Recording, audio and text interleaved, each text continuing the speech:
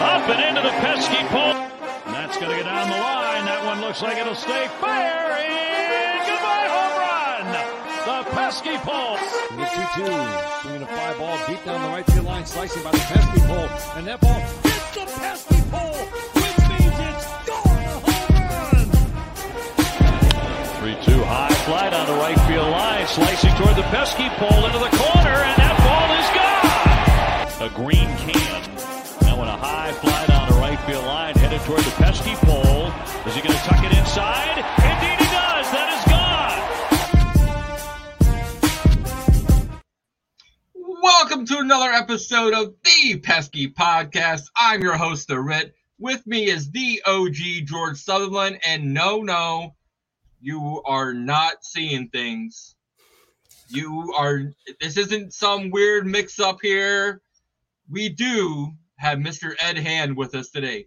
So let's start with you, Ed. What's going on, man? How you doing? Oh man, after watching that opening, I'm ready to run through a wall. That was awesome.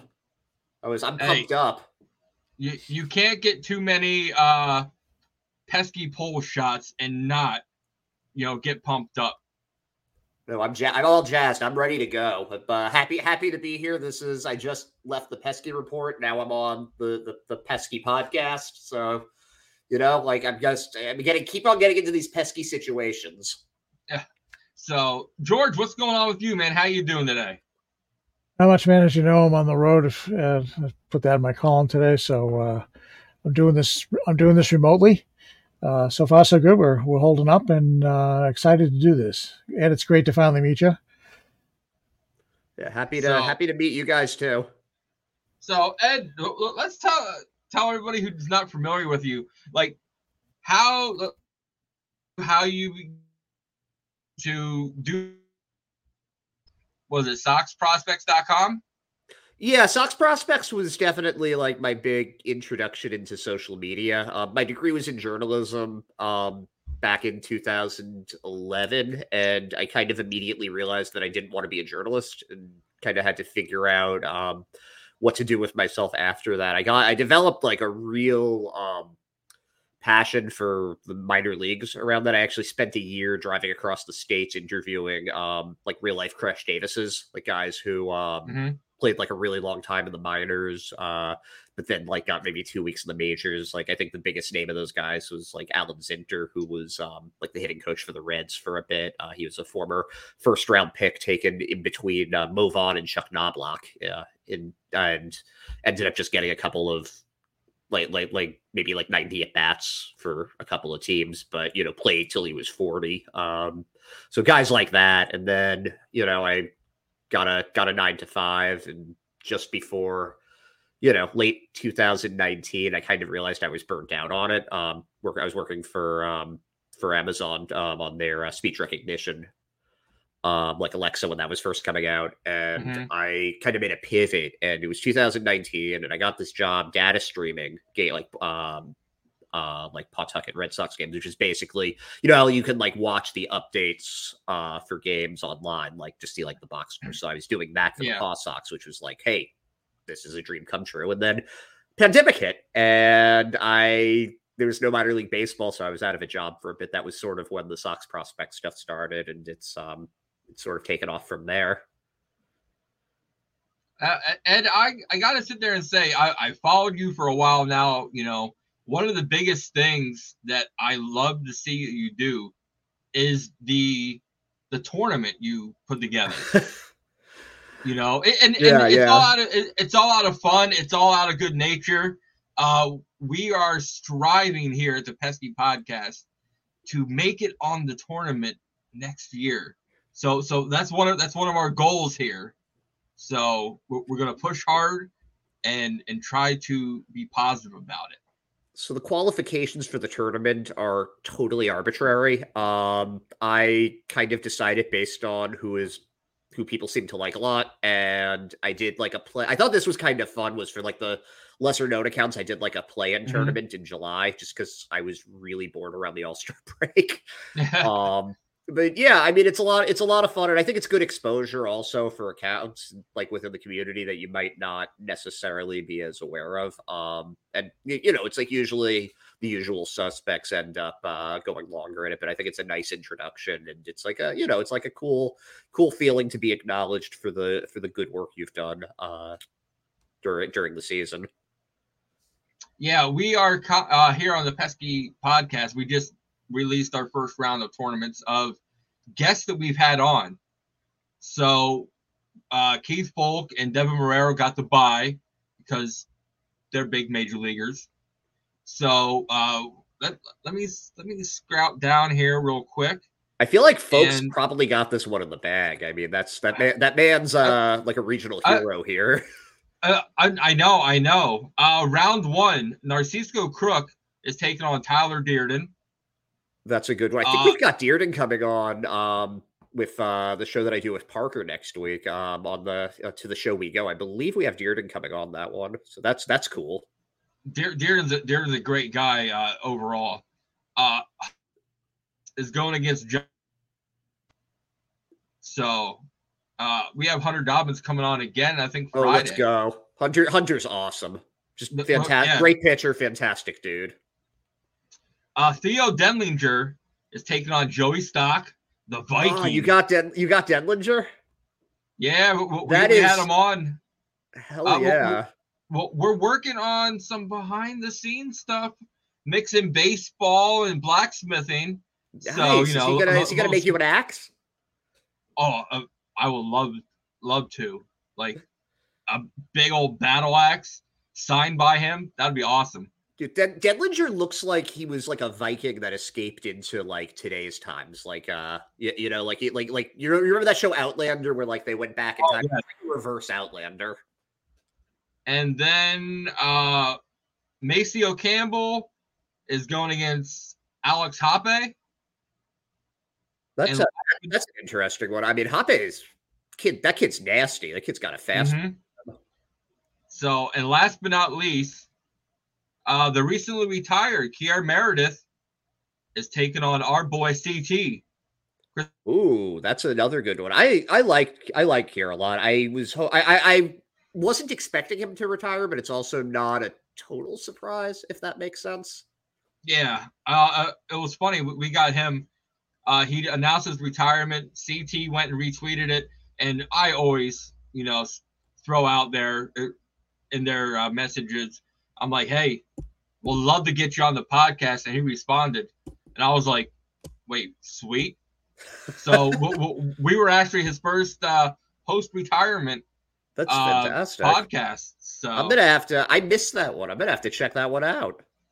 Yeah, it was a couple weeks ago, wasn't it, George? Yeah, 2-3 weeks ago. He's such a cool guy. He's a really nice guy.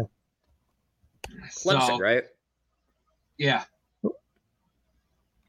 So, unlike the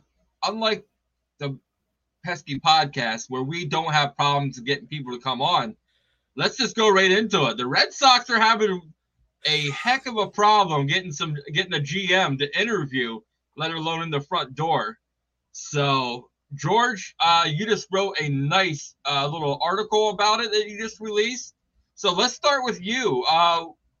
What's going on with the Red Sox? Like, we can't get nobody to interview? Is this the legacy that we have become? Yeah, I mean, this is just an absolute mess. Okay, if you're thinking about it's just baseball. Well, not really. If you've ever taken over as a manager someplace and you're not allowed to bring in your own people, or you're not, you say, well, this person has to stay, or this person's already been promised a job. It's not that enticing. Well, baseball operations is key because you want like-minded people. And, the management gave AC a large vote of confidence, keeping him on. Pressure's on him to win because he's got 1 year left in his contract. But you look at baseball ops. You got Eddie Romero still around. You got practically the entire team is still there. Plus, as I mentioned, if you're only going to last 4 to 5 years, your chance of making a legacy out of the thing is pretty tough because you're always looking over your shoulder. And you also have an owner who has a short attention span and, is out chasing the next new thing every 4 to 5 years. This all goes back to John Henry, and I commented today in my column. I said, look, he's had up and comers like Theo Epstein and did really well. He brought back old buddies of his, Dombrowski, and then he goes after the new greatest thing, which is, hey, I'm going to run it on the cheap, and make analytics the lead dog in the pack, and so he hires Chaim Bloom. Well, none of those things lasted very long, and that's if you're looking for stability and you're looking for, hey, I want to make my bones someplace, or I want to take the Boston Red Sox job, and I want it to be a legacy position for me. The way this has been running, this is not the place for you. So yeah, it's kind of it's dysfunction at with large D. So yeah, Ed, well, what are your thoughts then? I think that's a pretty good synopsis of what's going on. My interpretation of it is that the only person that really makes sense for it is somebody that's already in the organization. So if Eddie Romero ends up with the job, that makes sense. He's already familiar with Cora. He's already familiar with the staff there. So that, I mean, just reading the tea leaves, that's what it says to me. But they do seem to really be placing an emphasis on doing more interviews. Which I think wasn't Bloom the only guy that they interviewed like in the last one. So I'm not really sure what the strategy is here. I feel like it doesn't really benefit them to take their time on this with the GM meetings coming as soon as the World Series is over. It's a very strange situation. I don't really I can't say I really understand what the logic is, especially considering they fired Bloom to get a head start on this in like September. What is taking this long? Yeah, one of my big things that I'm always like, if you look at the past there, Dombrowski, they told him win us championships. He won a championship. He won 2 championships and got rid of him. Wait, what? He's doing what you asked. Then Chaim Bloom comes in, build us a farm system. He built one of probably the best farm systems we've ever had in quite some time, and then they get rid of him. Like, there is no job security there, and then to be told, okay, well, these people are staying, so you don't get to bring in, just like Chaim didn't get to bring in his own managerial team or any of that. The next one, okay, AC's your manager, no matter what. Like, how can you feel secure at a job knowing that no matter what you do, you could win 2 World Series and still be fired? Like, that is ridiculous. So, George or Ed, any more comments? Yeah, I mean, the job security part of it, I think Dombrowski only won 1 World Series here, but he had to, like every team he did made the playoffs. Every team, even the 2019 one, finished above 500.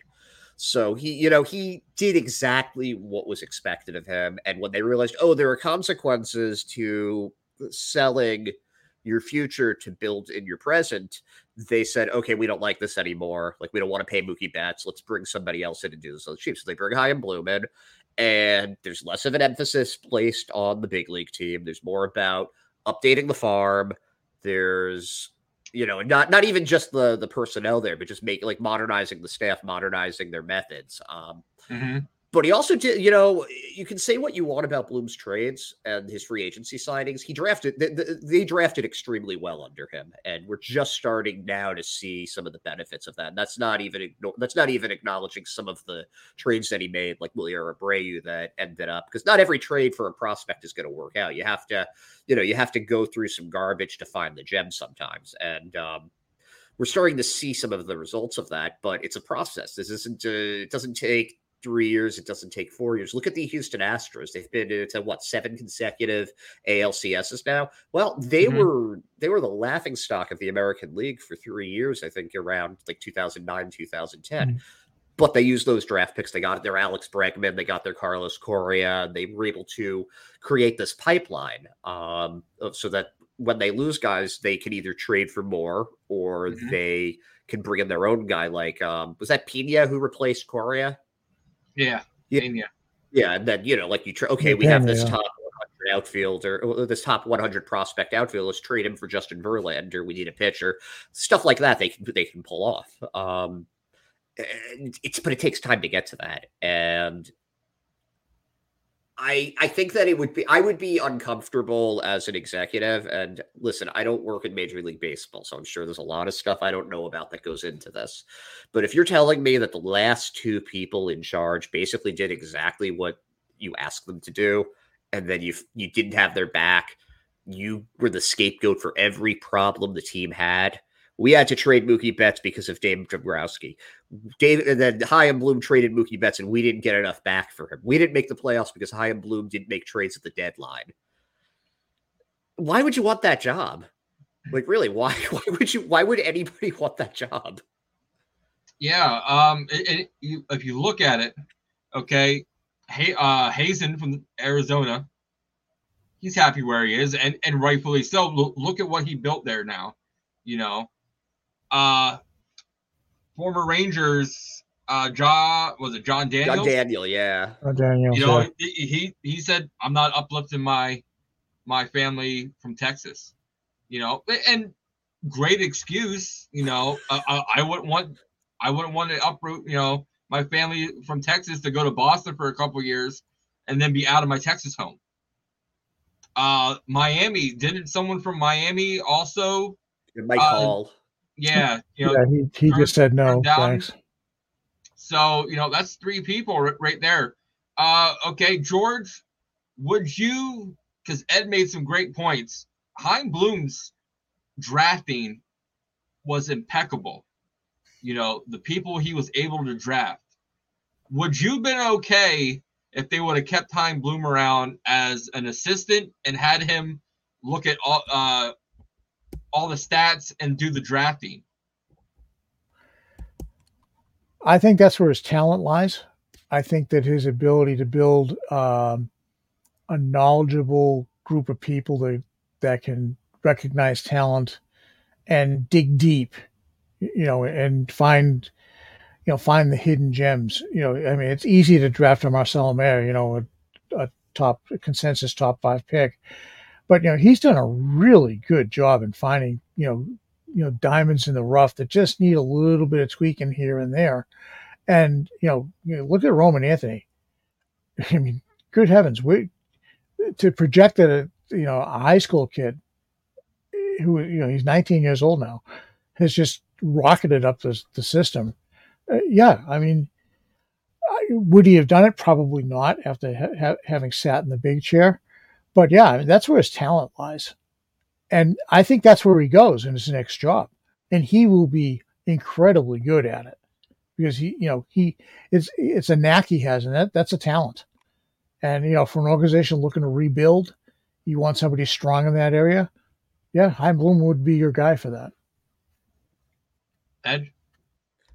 Yeah, I understand why they cut the cord on it. If you don't believe that he's the guy who could make the big move to get like your, in this offseason, your Yamamoto, or trade for Corbin Burns or someone like that, that's what they need. They need a frontline starter. They're not going to be able to develop that on their own. If you don't believe that Chaim Bloom is the guy that can make that move, you're absolutely right to move on from him.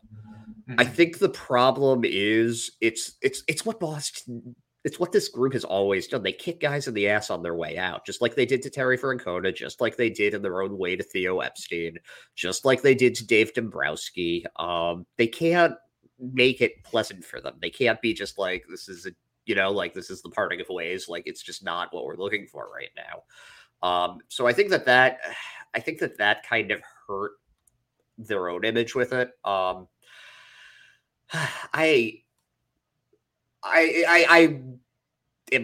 It's frustrating to watch as a Red Sox fan when you're kind of alienating people from potentially wanting to come here. Yeah. The one that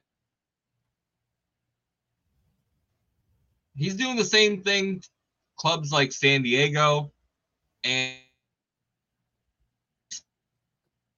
spending it,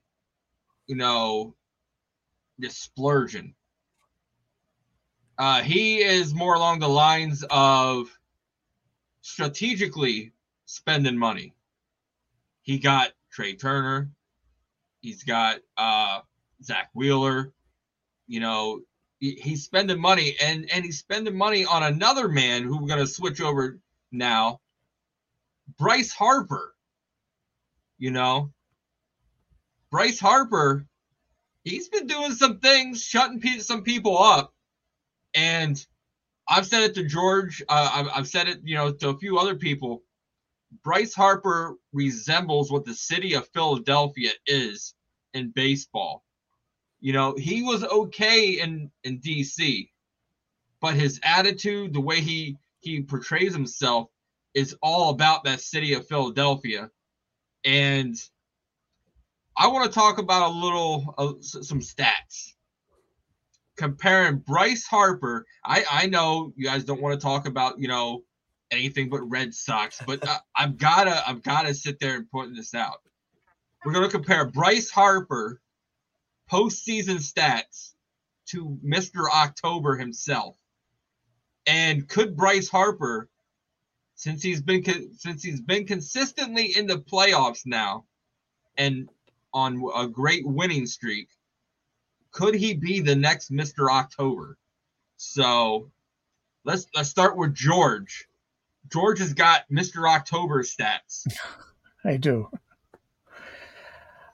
Look, from 1971, when he played for Oakland, up until 86 when he was in California, in 77 postseason games, he hit 18 home runs, drove in 48, and then, with 281 at bats, he collected 78 hits. And, he was one of those guys that came up in the big moment and just did it. Okay. There was nothing too big for him. And I think part of that came from his early days in Oakland when, he had to trudge through working with Charlie Finley and that crew. Of course, Dick Williams, pushed a few buttons with him anyway. But he embodied what it was to be clutch, in the postseason. We saw it here in Boston with Big Papi. The man knew how to come up big in the postseason. And I think right now, Rich, your point about Bryce Harper coming up and starting to show I'm the man in the postseason, the new Mr. October. Yeah, he's taken on that mantle and done it, in a position that he had to learn this year so he could get on the field. Not half bad.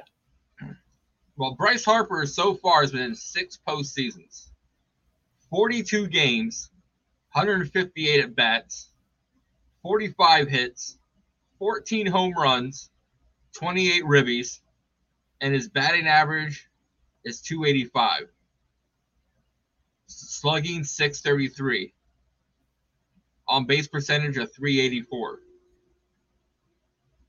That's pretty damn good, and he's been coming up with some great moments, and he hears things that he's not supposed to hear, and it just adds more fuel to the fire. So, Ed, what are your thoughts? Let's compare and contrast. It has been fun as hell to watch Bryce Harper, but he is not Reggie Jackson yet. And there's one stat that didn't get brought up in this that exemplifies it, and it's how many World Series rings does Bryce Harper have, and how many does Reggie Jackson have? Jackson has 5. Harper hasn't won his yet. So until Harper gets a couple of those under his belt, he hasn't gotten that grand prize yet. He needs to get there. I think that Ortiz is more of a Mr. October right now than Bryce is, but that doesn't take away from what he's done. And he's still got plenty of time. That Phillies team, if they can get because they're going to lose Aaron Nola after this year most likely. But if they can replace him with another pitcher somewhere, like they'll be fine. I mean, that's a powerhouse team if there ever was one. And with Dombrowski at the helm, he's gonna run that out as long as he can. But I don't think he's there yet. I think that you need to get the big prize before you can be in contention. Yeah, I just love to hear people compare and contrast because, right now in the postseason, Bryce Harper, everyone's talking about, is the flavor of the month, and the month just happens to be the postseason, and, they eliminated the Braves.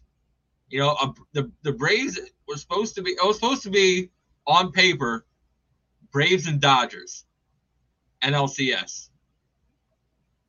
Both teams are gone.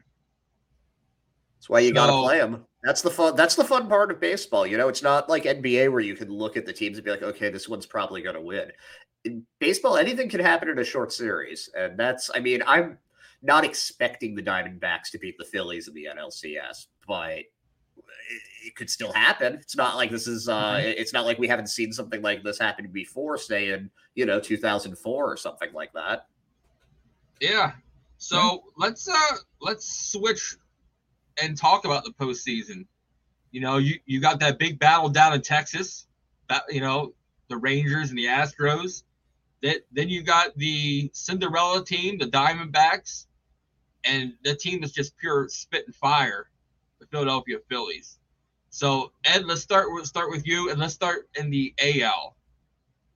Oh, yeah, you want Texas-Houston. Battle of Texas is going to be fun, man. You've got the team with the momentum and the team that just threw money at everything over the last couple of years, and it looked like they were going to, they had a chance that Seattle was going to overtake them at the end of the year, and they managed to hold it together.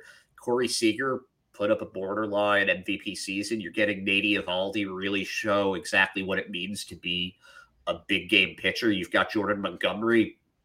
I mean, boy, like whatever prospects they gave up for him, he's already paid them back in spades.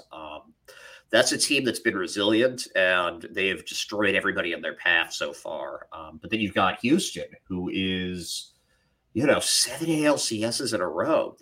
That's hard to do. It's hard to make one ALCS. 7 consecutively, defending champions. You've got Dusty Baker. You've got, as your manager, veteran, knows how to push all the right buttons. You've got Justin Verlander, who's been there, done that a few times at the top of that rotation. Plus, you've got Valdez in that rotation too. You've got just seasoning. These are guys who have been there before. They were there last year when they did it.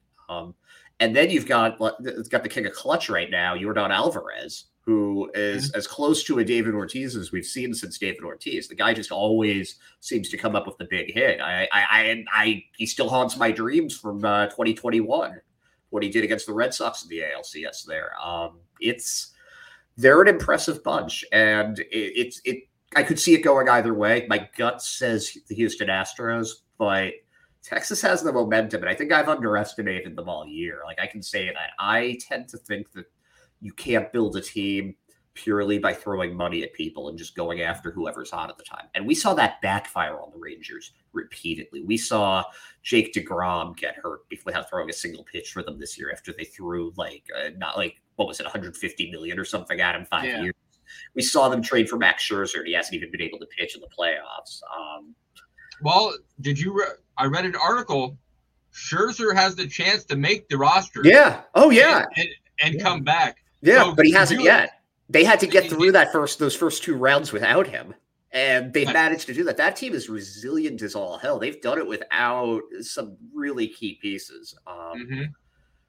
And you got to tip your hat to that. Like it's impressive. Both teams, there's good reasoning for either of them. I lean towards the team of experience, though. It's very, very difficult for me to bet against Justin Verlander leading that staff, but if any team is gonna knock them out, it's probably the Rangers. Yeah, I've always, when I look at a playoff series, I look at the top 3 pitchers, and if Scherzer is able to come back and be 80% of what Scherzer can be as your number 3, you got Montgomery. Yep. then you got Nasty Nate. This is postseason Nasty Nate. That's a different level. Like I watched a little Dragon Ball Z back in the day, and like Nate's one level, like he's okay. Then all of a sudden he goes Super Saiyan in the playoffs, and he just goes like lights out.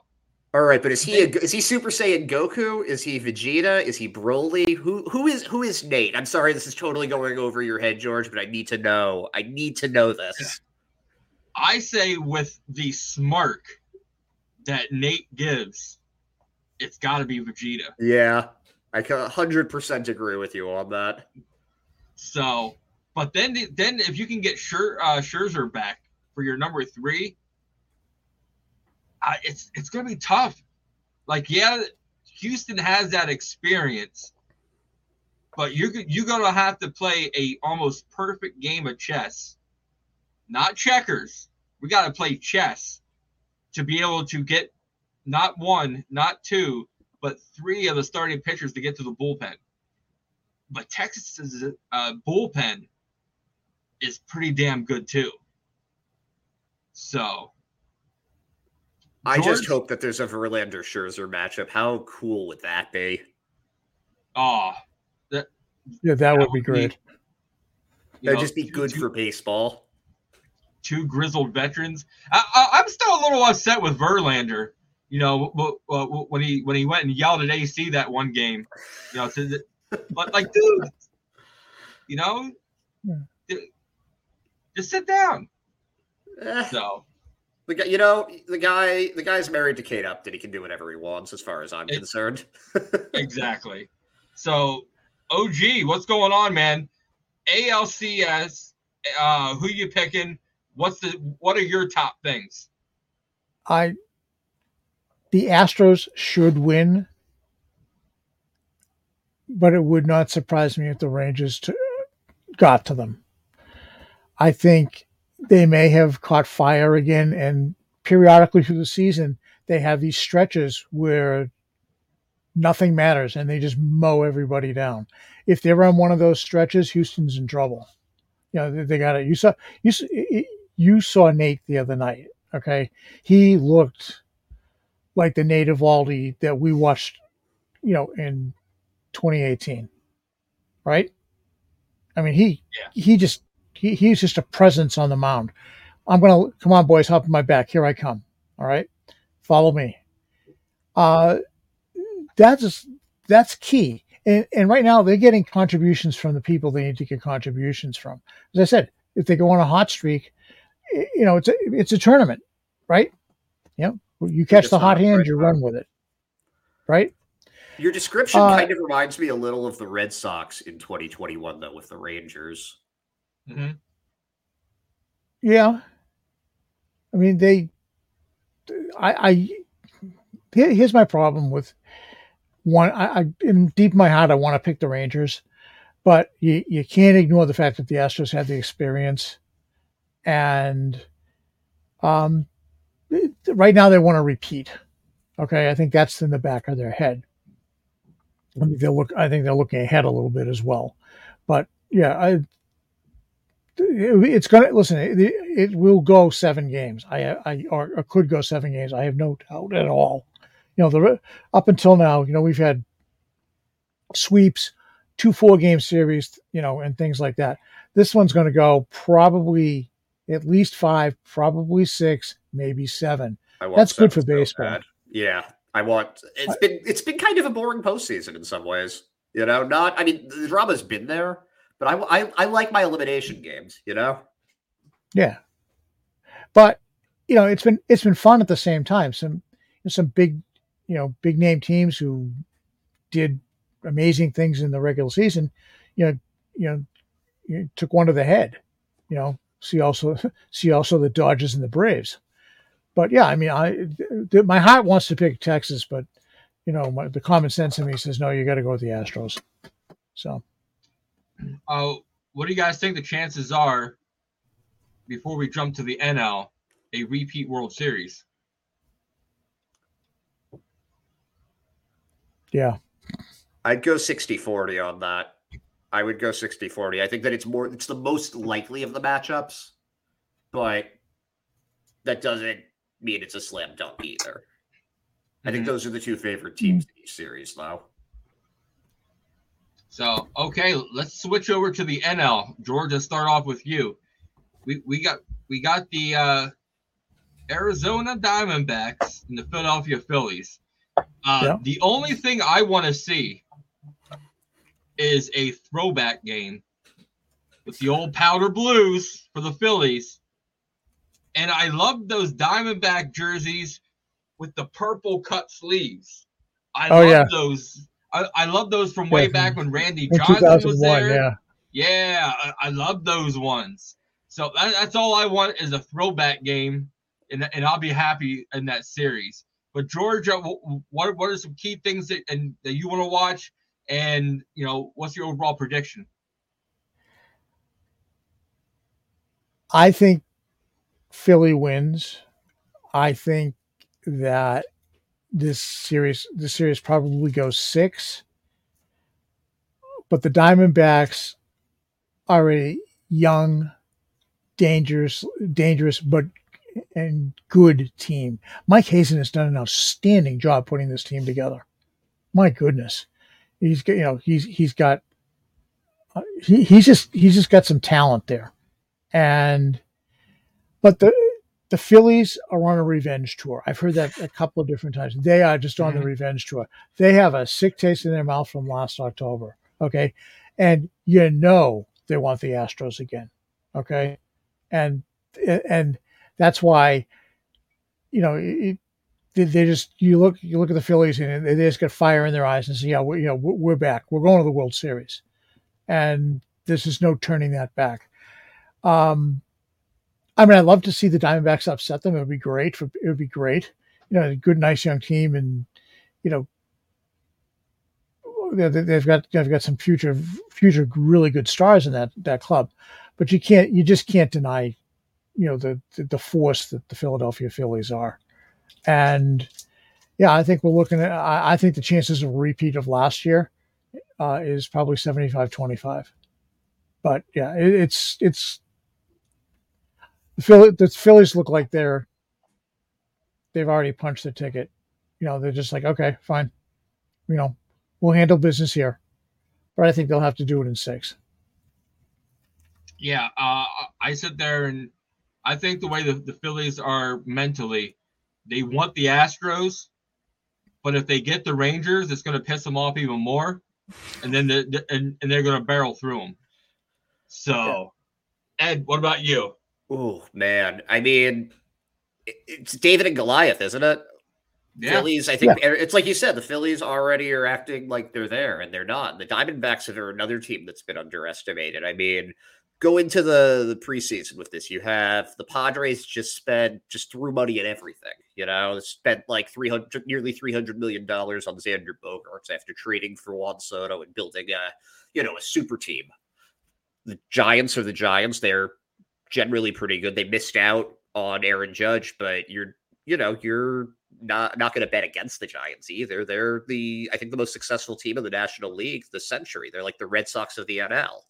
And then you have the Dodgers, who are powerhouse that they always are. Got their first run by. And then you have the Rockies, who are kind of like, what are they doing here? But I don't think anybody has really respected the Diamondbacks to the extent that they deserve it. And them being here, if you look at the roster, it shouldn't be that surprising. You've got a really good frontline guy in Zach Gallen. You have one of the most exciting young players in Corbin Carroll that you're gonna. I mean, that's a guy that's winning Rookie of the Year, and no one's even considering anybody else, even though like Nolan Jones on Colorado was like a 2020 player this year, and you've got other good rookies, but it's not even a consideration. He's the winner. It's not a bad team. They made one of the quietest, great relief pitcher pickups at the deadline, and getting Paul Sewald really gives them that veteran option back there, tough to hit righty, closer. But the Phillies are the Phillies. They've been playing out of their mind. The synergy on that team is unbelievable. And when guys like Trey Turner and Bryce Harper are playing to the height of their power, I mean, it's pretty impressive. And then you have a bullpen that's strong enough that, Craig Kimbrell if he's not pitching the way he needs to be, well, let's just put in Matt Strahm. He'll get the save. Let's put in, whoever. Like they've got a good team that plays well together and that has a goal, and they're hungry. They're freaking starving after last season. So that's going to be really tough to overcome. But if they're not focused, if they are already decided that they are in the World Series and this is just a formality, that's where they run into trouble. That's where things could fall apart, and they have to be really careful, because I think that the Diamondbacks are playing with house money, and they don't have anything to lose here. They weren't expected to get this far, and here they are, knocking on the door of the World Series. Yeah, I've always, you bring up the Padres throwing money up, Ed, and I've always put the Mets. You can build super teams in basketball. That's fine. You can't build them in baseball. Look at the World Baseball Classic we had last year. On paper, the Dominican Republic should have walked through every team. But you got to be able to play together. You got to have chemistry. That's what the Phillies have. Yep. The Phillies have that chemistry. Trey Turner, I still picture it that they posted after he hit the grand slam for Team USA to the Hulk Hogan theme song, Real America.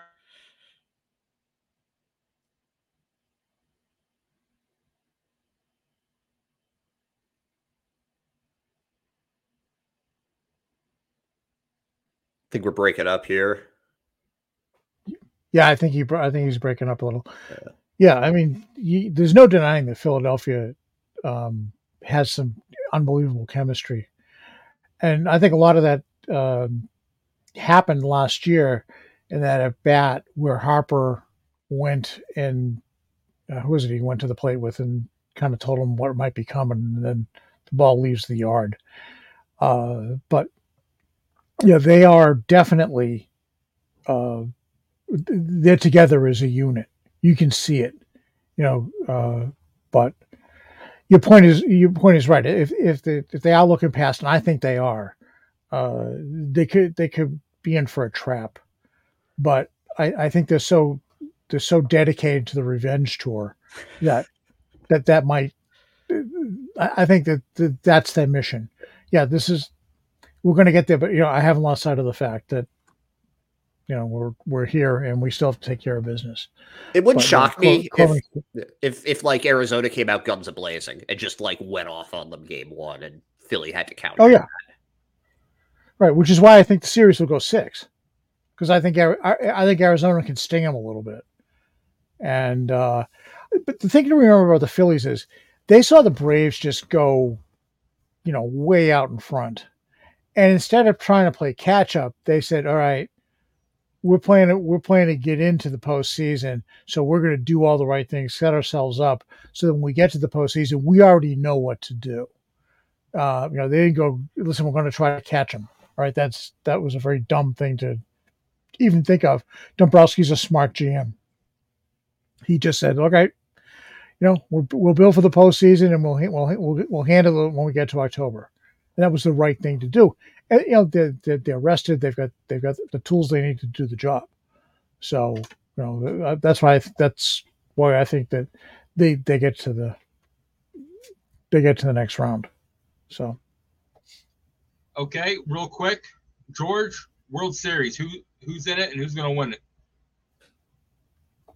Astros, Phillies, and I think the Phillies win this year.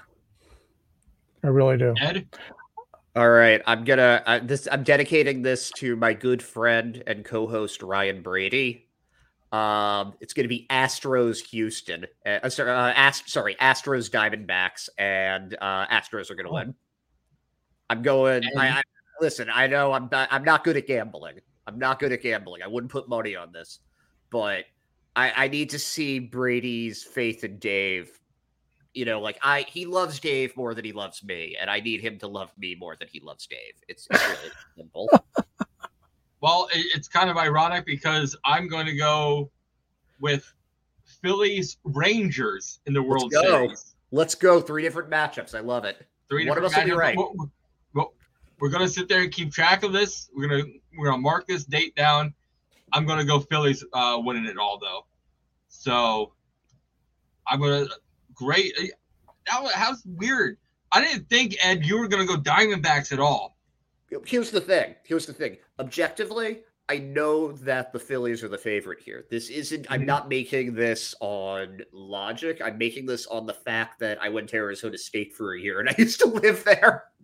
So I'm, if my team 1 is the Red Sox, my team 2 are the Diamondbacks. I can't bet against them. So, but hey, we're going to have to mark this down and everything. But, Ed, it's time to play a little game we like to play on the Pesky Podcast.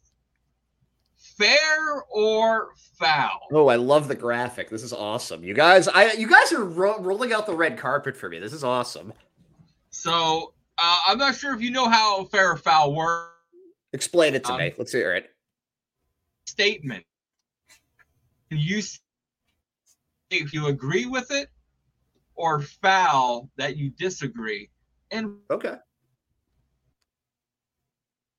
Let's start off with an easy one. All right. Let's do it. Brian Bayo will not get an extension this offseason. Okay, George, we're going to start with you. Brian Bayo will not get an extension. I think that's fair. I think they're going to wait a year with him. They have too many other things that they need to take care of. Other starting pitching for 1 and a power right-handed bat for 2. If they have time and the money and inclination, it might happen before spring training, but I don't see it happening. So fair. Yeah, okay. I'm going fair also on that. If it does get done, it's going to be a really team-friendly deal because he'll just take their first offer. I'm sure they will make him an offer, but we know how they have a tendency to really lowball on that first offer. So I don't think so. Like you said, there are other priorities. I think even among the young players, I think Tristan Cassis is probably a higher priority right now. So I would say fair. I'm going to go foul. Ooh. I think there's several key factors. 1, they need starting pitching. They want to keep Bayo around for a while. I think so. That's going to be one way. I think he's going to. His connection with Pedro, how much he loves the city, the team. He's going to give a friendly offer, kind of like Xander did, in my opinion, a couple years ago. Team friendly offer. Okay, I'll take it. If I succeed, then it makes my value higher down the road, where it's either here or there. And another thing is, I think they're really, really going to need that starting pitching. The new GM, whoever it might be, has to make a splash and make himself look good. So if he's able to keep Bayo around for 5-6 years, with a nice contract, bring some starting pitching in, it's going to make him look good. And whoever comes in, or if it's Eddie himself, takes the job, they're going to have to appease the fans because, like we talked about, George and I and Chris last week, winter weekend, the owners might be taking a vacation because they're not going to want to do that again, back to back years. So I will go foul. There could be body doubles there. Okay, question 2. With the rumors of the Sox bringing back the translator when Okajima was here, is that a good sign for us signing Ohtani? Ed? Did this guy work with Ohtani? I'm not really that familiar with the translator game. I would say foul. I don't think it really affects it. I heard that there was some the team wasn't happy with the communication between Yoshida and the rest of the team. And if they've worked with Okajima's translator before, they're probably more comfortable with him. He's familiar with what they want. So I don't think it hurts it or anything, but I don't think it really affects it one way or the other. So I'd say foul. Okay. George? And with that, I think foul. He's been out of the organization for quite a while. So to bring him back, who knows? There's somebody out there. It'd be fine if they did, but there's somebody out there that they can bring in that'll do a good job. And if they're serious about bringing in Ohtani, Ohtani will probably suggest somebody. So, I'm not. That'd be a nice thing, but I don't read much into it. Okay, and I want to piggyback on you guys. I will also say foul, but I think it's a good sign that they are, like Ed said, they wanted to bring. They're having problems with Yoshida and translations and stuff like that. So I think they wanted to upgrade their Japanese translator, because I think they're in the Japanese market with Yamamoto. They're one of 8 or 9 teams over there checking out Matsui, the closer that's coming over. You got Ohtani. So I think they're going to be in the Japanese market, and they got to bring in someone they're familiar with. But just for Ohtani, I say foul. Next up, we're going to go with you, Ed. Alex Cora as manager is hurting the GM search. I mean, oh boy, so here's the thing, and I need to lead into it this way. I think Alex Cora is a top 5 manager in baseball. I think he is. Listen, you can complain about what you want to with him. Nobody's perfect. He's not always great with the bullpen. We're always going to question decisions when they don't work out. But I think his feel for the game and his feel for his players and his ability to get the most out of his players and the personnel he's given is elite.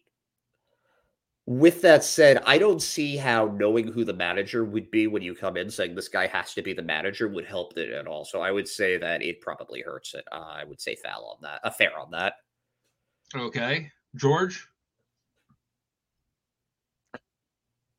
I'm going to say fair. And the reason I agree with a lot of things you say, Ed. I think he is a very good manager. He's a bullpen killer. He's got that as a strike against him. But if you're a GM, you got to want somebody who's going to be in lockstep with you, or you've had in a relationship in the past. There's a trust factor that goes with that. You're the two guys that are going to take the heat every night if things aren't going right. So you have to have a relationship. I think Cora is respected. I think that's a good thing, but yeah, you can't fault a GM for wanting to bring in his own person. So yeah, I think fair, with a couple of asterisks thrown in. Okay, I'm going to go foul.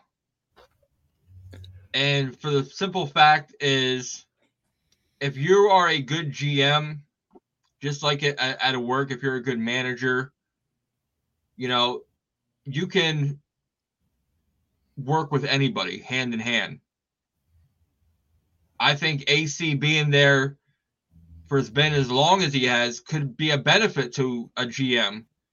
Okay, these who I feel are our strengths, these I feel are our weaknesses. Let's try to improve them.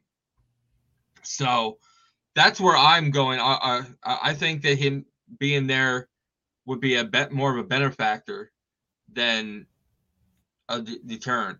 I think the biggest deterrent is ownership themselves. So I'm going to say I don't agree with you, but I like the take. Mm-hmm. I actually think that's like a very solid counterpoint there. Mm-hmm. I've always, there's some weird things that I've always said in the podcast, like we talked about Verdugo leading off, that people don't agree with, but I like thinking outside the box in different ways, heck, out of pocket trade deadline on our trade deadline show prediction was Nolan Arenado was going to go to the Yankees. That would have been wild. Like I threw that out there, and it was shocking to everybody. But it was something that was out of pocket that would have helped the Yankees lineup.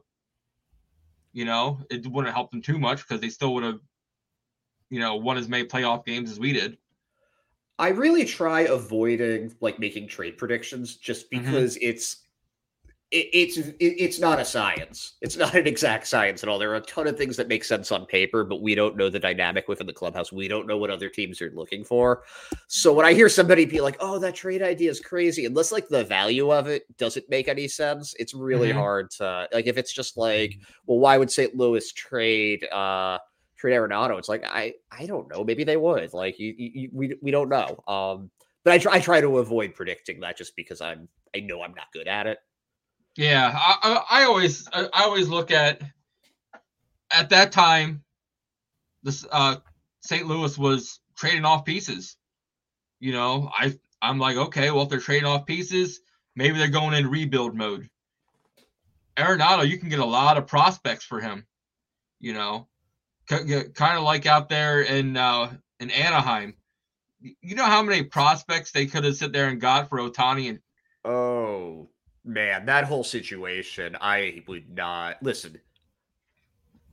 Trading Shohei Ohtani is the right move within that situation. I think that's very obvious. But do you want to be the team that traded Shohei Ohtani?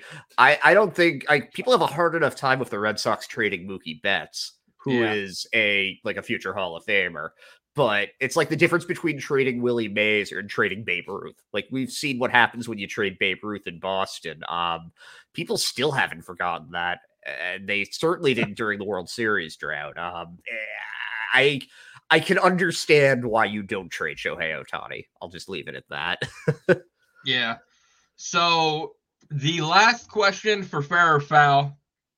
The Red Sox know how to cater to Japanese baseball players. George, start with you. I think that's fair. I think they've demonstrated it, long ago with Dice K. They just they make them feel at ease. Going back to Theo Epstein when he was the GM at the time, and they were courting Dice K. He went to the Dice K-san, and the whole plane thing, and. Yeah, I mean, I think they try to put them at ease, recognizing, try to talk about Boston being a cosmopolitan city and all that stuff. And they always roll out the red carpet and they do the right thing. So yeah, absolutely fair. Yeah, I would agree with that. I would say fair too. And you can go even further back than the John Henry people with this, because like I remember Dan Duquette bringing in Tomooka way back when. Yeah. And Hideo Nomo pitched for the team for years. Always, for a long time, there's been, since the late 90s, there have been not just Japanese players, Korean players as well, Taiwanese players. They've been very good with the international, specifically the Asian market, and getting players in there and making them feel comfortable. I mean, we had Sawamura here, we have Yoshida here right now. Yeah, there's no lack on it. So yeah, I mean, again, not the same country, but Yu Chang seemed. I mean, he didn't become a free agent again, even when he got DFA'd. He stayed with Worcester. So it seems like they do a pretty good job with their international free agents and making them feel welcome. So I would say fair. I'm going to piggyback on both of you guys and also say fair. They know how to sit there and make them feel comfortable. Especially, they kind of have to, because that plane ride, from being home, it's okay if you're LA, Seattle, Anaheim, San Diego. Okay, that's fine. But when you're all the way out there in Boston, now, okay, we're a little bit further away. So what can we do to offer?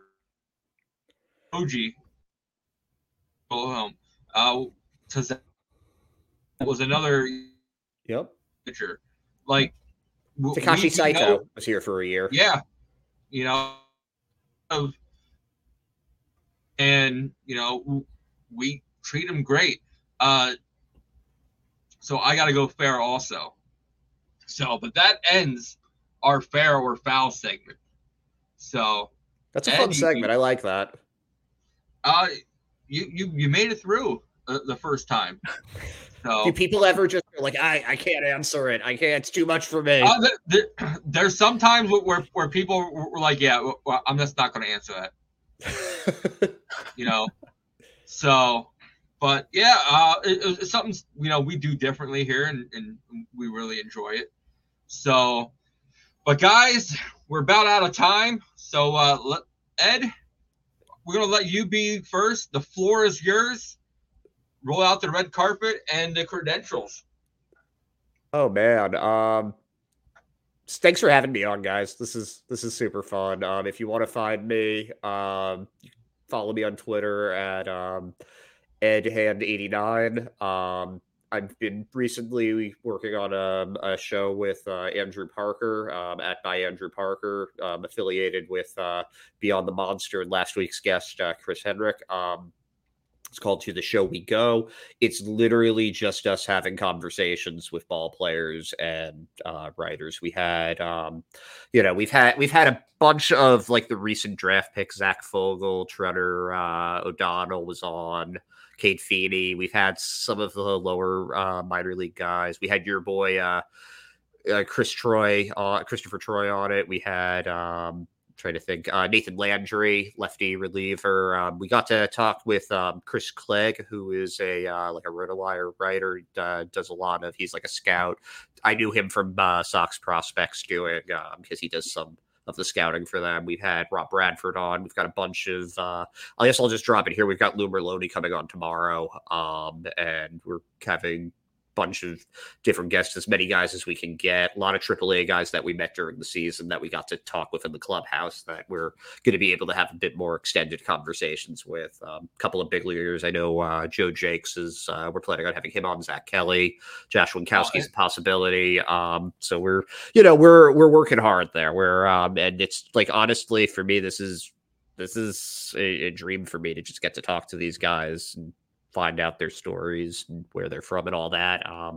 Also going to be starting a new weekly show with my former Pesky Report co-hosts Hogdale and Ryan Brady. Something that there was some stuff that we wanted to do on Pesky Report that we just didn't really have the opportunity to. And we kind of decided like, okay, like we've had a good run there. It's time to give other people an opportunity. Like, let's go try this. Let's go see what we can do with it. And so that's going to be starting up after the World Series. Show title is Pod on the River. And it's, because we totally needed another Red Sox podcast. I'm not really looking at that one as being like, this is the one that you have to watch. It's just a couple of buddies from different generations where there's like a 10-year age gap between each of us. Hogdale is like a child. He's like 23. I'm 33. Brady, I think, is 43. So we're kind of different generations of Red Sox fans with very, very, like, I think Brady and I, what we agree on, we're in lockstep on, but what we disagree on, we freaking hate each other. And Hogdale is a little more down the middle. He's like the peacemaker of us, as the youngest child always should be. But it's a fun dynamic. I love those guys. I've worked with them for a while, so the chemistry is already there, and we're pretty jacked up about doing it. So just keep your eye out for that early November. Yeah. Oh man. Well, Cade is coming on our podcast next week. Let's go. I missed that one. I wasn't on for that. That was Chris and Parker because I have a day job and I had to work. They have day jobs too, but they were able to do this at noon for some reason. I don't know how they got the time for it, but I was like, I can't take a break then, guys. Sorry. Well, when I did a wrestling podcast, I was able to get PD Williams on, and he can only do it at like 1:00. Yeah. So I took 2 hours PTO or get an hour. You just PTO. Took it middle of the day. I said, I'm leaving to go upstairs and do a podcast. I had my phone out there, I went and did the interview with them and went right back down to work. So maybe they did something like that. I don't know. I wish they work even. I got to tell you, the games that I'm at in Worcester are generally because I'm covering them for data streaming. Mm-hmm. I don't go to every game though. I can't. Like I don't always have an assignment, and B, like, again, I have a day job. I don't always have the availability to. Mm-hmm. I kid you not. Parker and Henrik were, I think, at every game this year. At least every game that I was at, one of them was there. Well, they are. I am not sure I've ever met anybody quite as committed to getting into this industry and honing their craft. They're a real. They're tremendous. That's the only way I can describe them. Absolutely tremendous. Yeah, I was trying to get them when they come down to some away games to the Rail Riders, so we can meet, have dinner, pick their brain. Yeah. DC, George, and myself, we're kind of. Oops. Uh-oh. Broke up again, buddy. I feel like, George, you're just there being like, oh, there he goes again, breaking up on me. Yeah, the breakup thing. So, but yeah, we'll just to pick their brain and get advice, because, you never stop learning, especially in this, baseball game. So. Oh yeah, I mean, like we're all. It's all kind of part of the same thing. Like, we're all kind of just like, this is something like, if you're podcasting about it, if you're writing about it, if you're going to this many games, you've got a passion for it. And it's a shame to waste passion. And I'm not, it's funny. And this was part of why I think I was saying before, like, journalism really wasn't the field for me. I'm not that competitive with this stuff. I like talking about it. I like learning more about it. I like meeting the people that are actually going out and doing it. It makes me happy. And, there's so many talented people out there. I like what I get to write about it, and I like what I get to do with it. And, as long as it's making you happy, you should do it. It's always great getting to chat with other people that this makes them happy, Exactly. So, George, any final thoughts for you? Yeah, I so kind of follow up on what you said. We all do this for different reasons, but I do it because it's fun. I enjoy it. I enjoy talking to some of the players, talking to like guys like you, because we all love the same thing. We love baseball. We love the Red Sox, right? Oh yeah. It's like, what's a better way of getting around a bunch of people talking baseball? I mean, hey, there's nothing better. Hell yeah. And it's like, I can't think of it. I think the only thing would be better if we were all in a bar someplace and having a beer, but that's not always possible. But with technology today, we can do this, and it is fun, and I enjoy writing about it. You have a degree in journalism. When I graduated from college, I was an English major. So, it's similar. Like, things come full circle, and, I'm having fun at it. As far as finding me, you can find me on Twitter at Thurland Systems, or my Substack, which is Pundit to the Pesky Poll, Substack.com. I do a weekly Sunday morning coffee notes column, covering all things Boston sports, but mostly Red Sox. And you can also find me here. So this is just me having fun, and I'm enjoying it. So, last but not least, head on over to the-pesky-podcast.square.site. Get your Pesky Podcast merchandise, like the one I'm wearing, Roman Empire Established 2022. Join the growing legion on the back. Get your Hulkamania t-shirt. Tanner Houck, gotta love the guy. So Hulkamania ran wild the last game of the season. Or for the ladies, get your Pesky Party Girl shirt. Guys, George loves it. Get your beverage containers out. Your favorite adult beverage. Yeah. Yes. We've got glasses. I have a couple of glasses. Yeah, you got glasses, wine glasses, shot glasses, beer glasses. You know, you can't listen to the podcast without a cold beverage in your hand. So, and last but not least, check us out where we find all major podcasts, Apple, Spotify, YouTube. Subscribe, follow us. And thanks for checking out the Pesky Podcast. Until next time, he is the OG. He is, no, you're not tuning into the wrong one. This is not the Multiverse. This is Ed Han on the Pesky Podcast. And I am the Ritt. Until next time, thanks for checking out the Pesky Podcast.